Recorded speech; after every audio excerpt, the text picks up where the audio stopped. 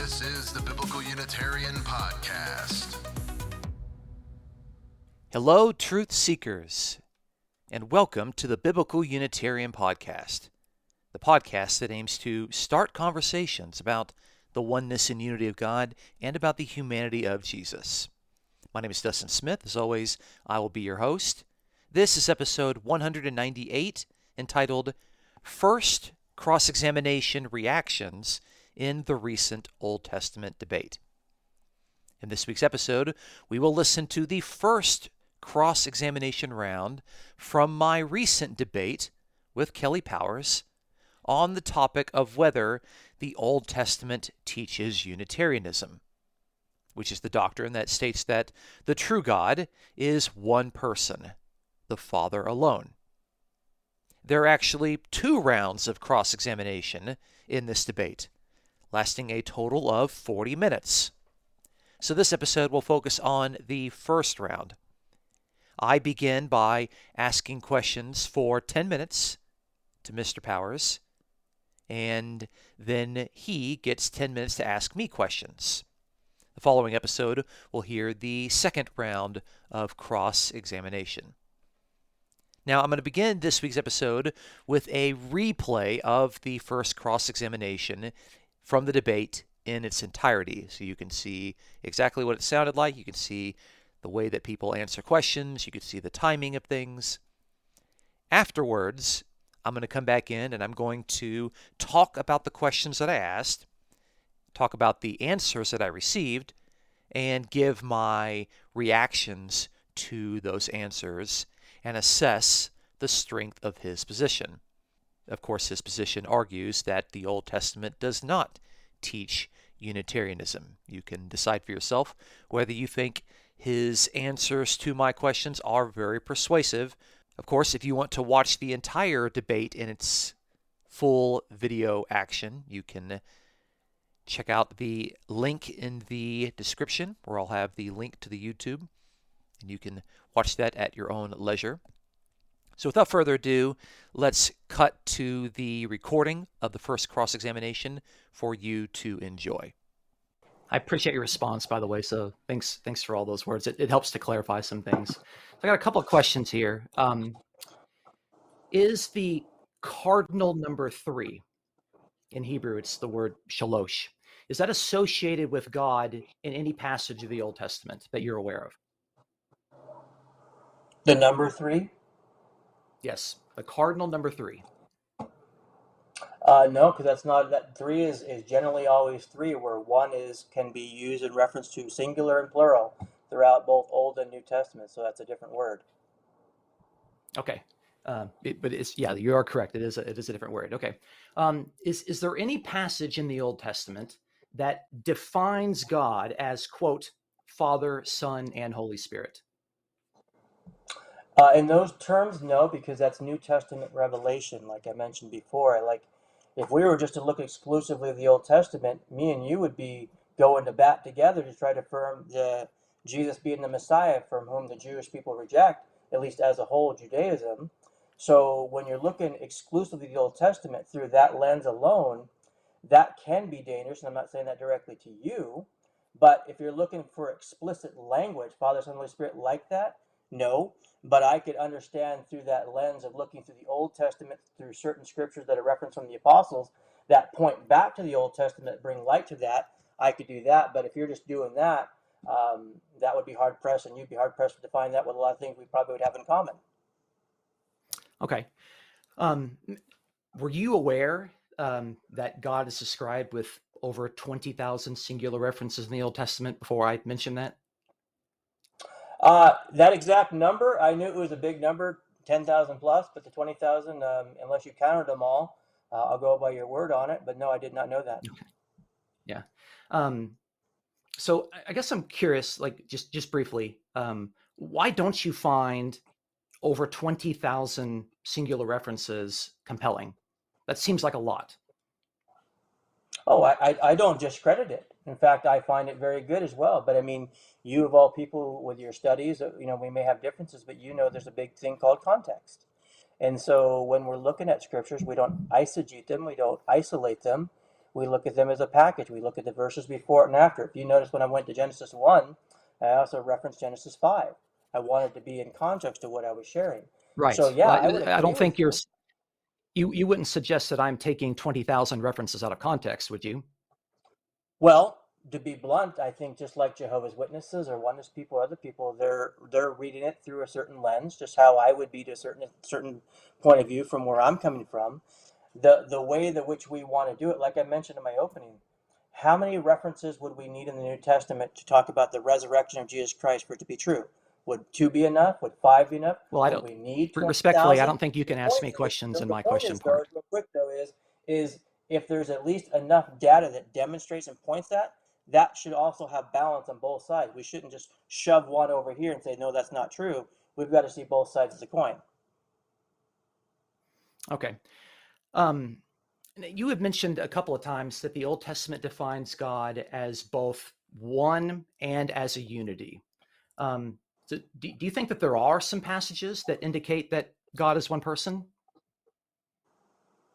I don't know of any particular direct reference that said that. So if you have one, you could point me to, and you could say, Kelly, does this verse teach God is one person? And let's go look at it. Okay. Well, and many times you have you've talked about the scriptures, or you've read some passages that describe God with singular pronouns: I, me, my, myself.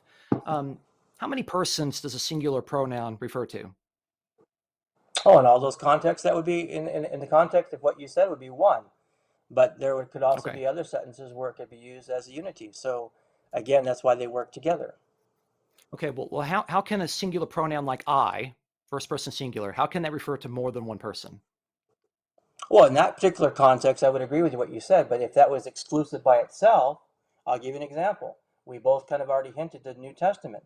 Well, Hebrews chapter 1, verse 10 through 12, the Father speaks of the Old Testament pointing to the Son, which in Psalm 102, verse 24 and 25, says the Lord Yahweh is the one who made all things. And the Old Yeah. Testament, Since Job this is a 33, debate verse on the 4. Old Testament, I'd like to Oh, I keep know, our I'm just saying, focus you on talked the about Old Testament. Creator, Job 33, verse 4. Psalm 104, verse 30 talks about the Holy Spirit being involved in Okay. creation. Isaiah 64, 8 talks about the Father. So each of those three are pointed to. So either I have to start chopping up the Bible to fit my theology, or I also see it as a package. Do you think that the doctrine that some people hold, which is called the eternal generation of the Son, is that something that's taught in the Old Testament? No, that was revealed through the New Testament. Okay. All right. I've listened very, very carefully. I'd like to know, let's take the most common name for God, which is Yahweh, about 6,800 plus times. Is Yahweh a reference to the triune God, or is Yahweh a reference to the Father alone? Well, just speaking in general, each, the Father, the Son, and the Holy Spirit have been given that identification in the scripture. So Yahweh, which we first, I think, really understand that meaning, goes back to Exodus 3, I think, with Moses, if I remember correctly, where that's really defined what the Yahweh is being referenced to, the eternal one. But I could see different scriptures talk all three, Father, Son, Holy Spirit, being identified with that title. So I don't think it's not exclusive just to one personage. If it was, then that would be abundantly clear, and we would have 20,000 references of that in the Old Testament stating that. So, but Yahweh is not a title. Yahweh is a personal name. And so you're saying that whenever Yahweh shows up in the Old Testament, it could, depending on the context, refer to the Father, or it could refer to the Son, or it could refer to the Holy Spirit. Like it just changes. You just sound like a Trinitarian there. Yes. Okay. So why is it that none of the Hebrew lexicons say what you just said about the definition of Yahweh? Brown, Driver, and Briggs, Halot, the Klein's Dictionary of Classical Hebrew, none of them define Yahweh as the triune God. Well, because that word of itself doesn't define that. I mean, same thing with Elohim, Adonai. Those words of themselves are titles or names. So when we're looking at Scripture as a whole, we see the Father reference with that. We see the Son reference with that. We see the Holy Spirit reference with that. So as complete package, just speaking in general, that's how I would do exegetical observation and see how that works. If I only believed exclusively in that, then I would have to reject the New Testament, because the New Testament speaks of these things pointing back to the Old Testament. There are a lot of alluding to scriptures in the Old Testament of this some kind of unity. If we didn't have the New Testament, I don't want to be too long, I'm so sorry. I am trying to be respectful. But if we didn't have the New Testament, we would be kind of scratching our head probably a lot more on a lot of things. But because of Jesus Christ, and he came to reveal the Father, a lot of these things have now been made clear. So let's take an interesting passage that does get cited in the New Testament. I'm not focusing on New Testament passages, but I I'm want open to focus to on I have no objection to it. You go for it. Sure. Okay. So Psalm 2 is a major passage that has New Testament implications. But Psalm 2:2 says that the kings of the earth take their stand and the rulers take their counsel together against Yahweh and against his anointed. Okay. So just quick yes or no question here. Do you think that the reference to his anointed is a reference that is understood eventually as Jesus? From the New Testament perspective, I would think so in this proper context. If you keep reading, this is referenced in the New Testament. So Okay. the answer in a short way would be yes. Short Okay. answer, yeah. So Yahweh there, you would say would be the Father, correct? I would believe so. Okay. And so Yahweh there, referring to the Father, could not also mean the Son, because they're distinguished in this particular passage. Yeah, I'm not oneness. Okay. All right. What do we got? 30 seconds left. That's okay. I'll pass and I'll let you start up, because my other questions would take a little bit more time, but I'll let you have your time now. First off, I want to say, Dustin, I'm enjoying talking with you, and maybe we'll have to have a cup of coffee over the internet one day. Yes, we'll talk more. So let's build off of what we've been talking about here. Let me just look at my notes here that I've taken, my scribblies here. I always can always write better when I use a typewriter or my computer. When I write my own hand stuff, it's horrible. So let's just focus on a couple things that I shared with you. If you have your Bible with you, open it up. I'm old school. I could cheat and look online. I'm not doing that. Look at some of these references. Say numbers, just numbers, for example. Let's just start off slow and we'll build it up. Numbers 31, I referenced to you a moment ago. Numbers 31. And if I remember correctly, I think there was like 4 or 5 references here for the Hebrew word echad. Verse 28, let me just read it. I normally use New American Standard. I don't know what translation you prefer, but I'm reading from the New American Standard. And a levy of attacks for the Lord, from whom men of war went out to battle, 1 in 500 of the persons, and the cattle, and of the donkeys, of the sheep. That word persons there is the same word there that's used for, not echad, but for persons for Adam. Now, Adam can be both singular and plural, as I was referencing earlier for Genesis 5, 1 and 2.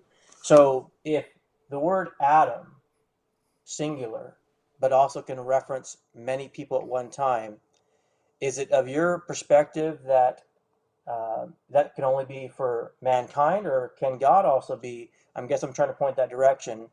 Couldn't God be more than one if Scripture teaches that?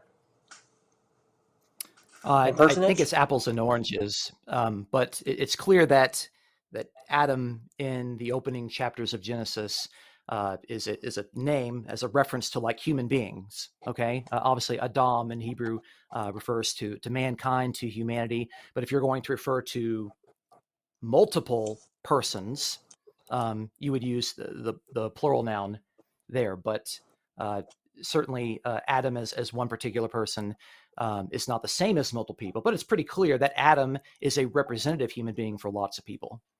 But I don't think it's the same thing. So you understand where I'm coming from, where the word Adam can be used in a plural sense, and the singular sense at the same time. I'm just basically getting that basic thing down. I think Adam can function as a collective noun, if that's the terminology I would like to use. I think we understand what collective nouns are, but it doesn't mean that it's both singular and plural at the same time. That would be nonsensical. At the same time. That was my whole point. Okay, we're on the same page. I meant to start off with this, and I went the wrong way, so I'm going to go in reverse now and just go back to the future. Echad. So a few references you'd be familiar with: Genesis 1:5, morning and night, one day. Genesis 2:24, the man and the woman become one flesh. It's that same word, echad, that is used, but it can be used as a unity. I also mentioned to Genesis 11:6 talks about one people as a whole. Genesis 34:16 talked again about one people as a whole. Nehemiah 7:66 talks about a congregation being together. Ezra 2:64, a whole assembly. Ezekiel 37:17 talking about two sticks being one. So my question to you is, because you said earlier that this echad was a cardinal rule, number one, as if like it only meant number one as a number. That's not actually what I said. What's that? That's actually not what I said. Okay, well, let me just finish. I said that echad is a cardinal number. Yeah, cardinal number. Well, then it means just number, though, right? Doesn't mean a unity, right? I think all the references that you pointed out, morning and evening, one day, it's still one day. It's not 2 days or 3 days. It's still one day. Yeah. But one nation or one people. It's correct, yes or no? No, I don't think so, because it means one, not So more can than you have one. one day without a morning? You can, but it's one day, not more than one day. It's a collective noun. You can't. You can't have 1 day without an evening. God created 1 day, 2 parts, morning and night. That's the way it works. Right, but it's still 1 day. So you can't. It's not 2 days or 3 days. Yeah. No, all right. So going on. No, well, we can disagree, but it is a point that I was trying to make. Look at with me, if you don't mind. Look at Ezekiel 37:17, and we can make our LDS friends unhappy. In Ezekiel 37:17, this is again the same word being used.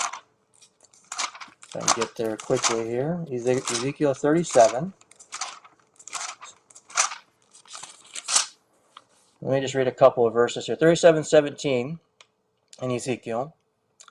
Then join them for yourself one to another in one stick, that they may become one in your hand. And the sons of your people speak, saying, we declare to us what is meant by these. Say to them, thus says the Lord God, behold, I will take a stick of Joseph, which is in the hand of Ephraim, the tribes of Israel, as companions. I will put them in it with the stick of Judah, and make them one stick, and they will become one in my hand.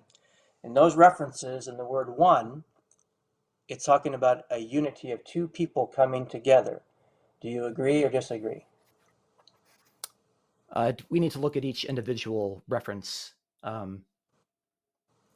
So, like in verse 17, and you said New American Standard. That's what I'm reading from. But in each of those cases, the word one is the Hebrew word echad. I'll give you I'll give you the cheating version. Not the last reference in verse 17. But when you go down to verse 19, they will become one. So they are becoming one. These two people, these two nations are coming together, and they're becoming one. That's the whole point of Joseph and Ephraim. They're two sticks, and they're coming together. So can you at least acknowledge with me how two can be one, not cardinally, but as a unity? I think that one can function as a collective noun, but one, the cardinal number, means one. It doesn't mean one two or as a three. whole, one group, one congregation, one church, yet still within that there can still be a unity, yes or no? I'm not sure what you mean by unity. I think maybe with some more specific language, it would help me to kind of understand what that means. Because a unity is... Assuming you know that I'm a Trinitarian, and a Trinitarian believes Old and New Testament teaches what's called the tri-unity of God. And so, as I mentioned before, Jews for Jesus, or many other sites that are even Jewish people who look at the Hebrew word echad, they will see both how that word can be used in the singular and also as a compound unity. All these references that I'm showing you are pointing to a unity. That's all that I'm trying to demonstrate right now, that if these references can demonstrate that, then at least our brains can say, okay, if God has been revealed in the Old Testament as not just being singular personage, which still I haven't found yet, let me ask that question to you. Here's the hard question. Can you point to me one reference, just one, where any scripture, Old Testament, exclusively says God is one personage?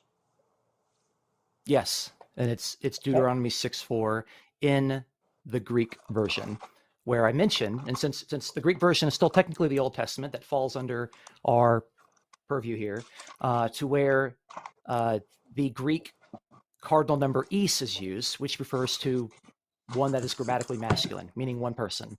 The Lord is one. So that's Does how it say they, one person? the Greek. Well, the cardinal number 1 that's masculine refers to one person. So in Deuteronomy 6:4, you're saying, I just want to get there here.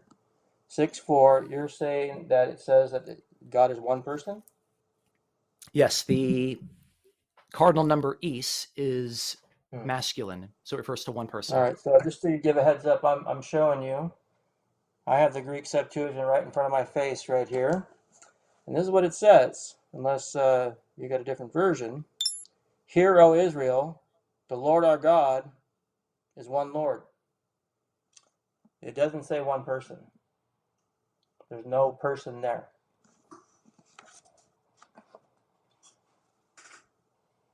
Is that a question you're asking me? Well, I'm just following up with what you said. So do you have a different I know reference? that's it. I don't think that's the correct translation there. If it's the Lord is So one.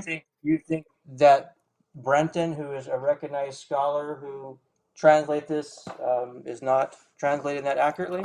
I'm fully capable of translating the Greek, but I'm also well aware of. So which Greek word is the word for person there? Which word is it that I'm missing? Yeah. So how come they didn't put that in here in any English translations that I read online? Because I don't think you have an English translation of the Septuagint. Yeah, I'm just saying I've read the Greek Septuagint online. I mean, you would think that would be important for that to be somewhere, don't you think? All right, that's time right there. All right, you have just heard the first cross-examination within our debate. I, of course, asked questions first, and Mr. Kelly got to ask questions after that. So I want to give my thoughts on the questions that I asked, and of course, my reactions to the answers that I received. So within 10 minutes, I was able to get off, about 15 questions, which is pretty good. 15 questions within a 10-minute section, I think, is pretty good. And I was able to get a lot of very interesting answers regarding his position. So the first question that I asked was, does the cardinal number 3 define God in any passage in the Old Testament? Now, he responded by saying no, but then he tried to say that the number 1 could mean more than 1. But he openly admitted that God is never revealed as 3 within the Old Testament. Of course, the debate is surrounding the topic of whether the God in the Old Testament is taught as Unitarian, as one person. Well, as a Trinitarian, he has to admit that God is never defined as 3. But he will say God is defined as 1, but he wants to say that 1 doesn't mean 1. 1 means more than 1. Which is nonsensical. Second question I asked was, does the Old Testament reveal any passage that God is the Father, Son, and Holy Spirit? So I already asked if God is revealed as 3, and now I want to see if God is revealed as Father, Son, and Holy Spirit. His answer again was no. But then he qualified his answer by saying that this understanding of God is actually a New Testament revelation. Now remember, in our debate, its topic is dealing with whether the Old Testament teaches that God is Unitarian. And he has admitted now that God is not 3, and God is never defined as Father, Son, and Holy Spirit. He wants to try to make that argument in the New Testament, but the New Testament evidence is irrelevant for this debate. My third question was, I asked him if he was aware that God is defined with over 20,000 singular references in the Old Testament prior to the point when I had presented that data in my opening statement. I just kind of wanted to see if he has come across this data before in his own research. He responded by said that he knew it was a big number. He thought it was over 10,000, but he didn't know that it was as large as I indicated. So this is very interesting. Prior to me giving my opening statement, he was already under the assumption that the God of the Old Testament is described with at least 10,000 singular references. Now, what he actually does with that data is, I think, very interesting. So as a follow-up question, this is my fourth question to him, I asked him, why is it that he doesn't find over 20,000 pieces of evidence compelling? Because I'm sitting here thinking, like, how many pieces of evidence do you need in order to be convinced of something? There's over 20,000 of them. 20,000 passages or references or instances to where God is described as a single person. Why is that not compelling for you? Now, he responded by saying that there is this thing called context. And when we look at scriptures, we should not isolate them. Now, I'm wondering what he's trying to say with this. Is he suggesting that I am isolating 20,000 instances and taking them out of their context? He's already acknowledged that there are at least 10,000 of them, but he's not quite telling me what he wants to do with it. I'm wondering why he's not compelled by this evidence. Now, I will admit to you that as a debater, I don't think that I'm going to convince my debate partner within a debate. A lot of the questions that I'm asking are really for the audience to see the weakness of my debate partner's position. He acknowledges there are over 10,000 places that God is described as a single person. I tell him there's at least twice as many, and I ask him why he doesn't find that much evidence compelling. So for my fifth question, I went a bit off script, and I asked him if he thought that I was taking 20,000 instances of God being defined as a single person out of context. So by saying that he doesn't isolate the evidence, I wondered if he thought that I, by implication, was taking 20,000 pieces of evidence where God is described as a single person out of context. He actually turned around and asked me a question when he was responding, asking me how many times does something need to be stated in order for it to be true. Now, he's not allowed to ask questions to me during my question period. And the moderator didn't step in at this particular violation, but I thought it was very inappropriate for my debate partner to be asking me questions during my question period. That's taking up my time. But in the end, he didn't answer my question. He didn't answer the question regarding whether he thought I was taking 20,000 passages out of context. I think by not answering the question, he's actually ignoring the question. He's ignoring the weight of the argument. Other than the fact that there is a God, I can't think of any other fact in the Old Testament that is more frequently attested than God being described as only one person. So sometimes I think a lack of response or a sidestepping of a question is indicative of the weakness of someone's position. Question number 6. Since Mr. Powers has suggested that God is described as both one and as a unity, I wanted to ask if he thought there were any passages that described God as one person. I wanted to see what he would actually admit here. So I asked him that question. He said that he was not aware of a passage that described God as one person, even though he previously said that he is aware that God is described as a single person in at least 10,000 places. So now we're having inconsistent testimony. Now we're seeing him admit something, and then when I call him on it, he backtracks and says that he's not aware of any evidence. Now at this point, I'm really starting to get the feeling that he is not sincerely looking at the evidence of the Old Testament. He only wants to defend his position, even if he has to contradict himself in the process. I'm hoping that the audience is picking up on these particular cues. Question number 7. I then go on to point out that Mr. Powers himself has read passages in the course of the debate that describe God with singular pronouns. And I give him some examples of what a singular pronoun is. I, me, my, myself. And then I ask my question. How many persons does a singular pronoun refer to? He responds. He says that a singular pronoun refers to one person. But then he vacillates and says that there are places to where singular pronouns can refer to a unity. So he admits that a singular pronoun refers to one person, but he wants to say that singular pronouns refer to a unity. Again, he's admitting that there are passages in the Old Testament that do in fact define God as a single person, at least sometimes.